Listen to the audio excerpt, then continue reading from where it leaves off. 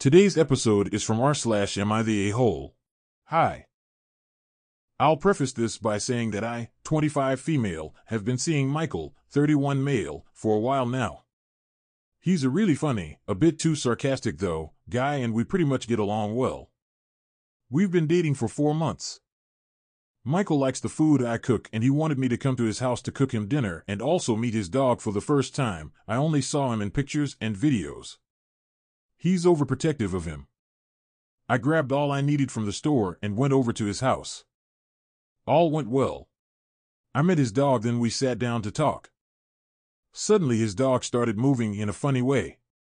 Michael was laughing while looking at me. I felt confused. I asked him what the dog was doing, and Michael said that the dog was telling him about me. I was like, okay, and then he flat out said that the dog thought I was ugly. This shocked me completely. I looked at Michael and asked if he was serious. He started explaining that his dog is like that with some people and that I shouldn't get offended over an animal's behavior. I felt horrible because I, as a person, always struggled with self-esteem and am no stranger to the word ugly. My issue wasn't with the dog, but with what Michael said. It's like he was indirectly giving his opinion about my looks and using his dog as an excuse. Long story short, we had an argument and I ended up canceling dinner and going home.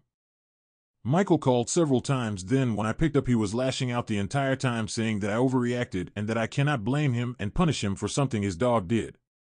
He advised me to get rid of the toxic sensitivity I have and deal with whatever insecurity I have as soon as possible, because what happened will set the tone for our relationship and eventually our marriage later.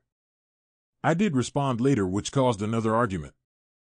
My sister said I messed things up with my stupidity and that I should have laughed it off, but for some reason I wasn't able to. Did I overreact here? Want to submit a story or have some feedback for us? Visit talesfromtheinternet.show or send us an email at feedback@talesfromtheinternet.show.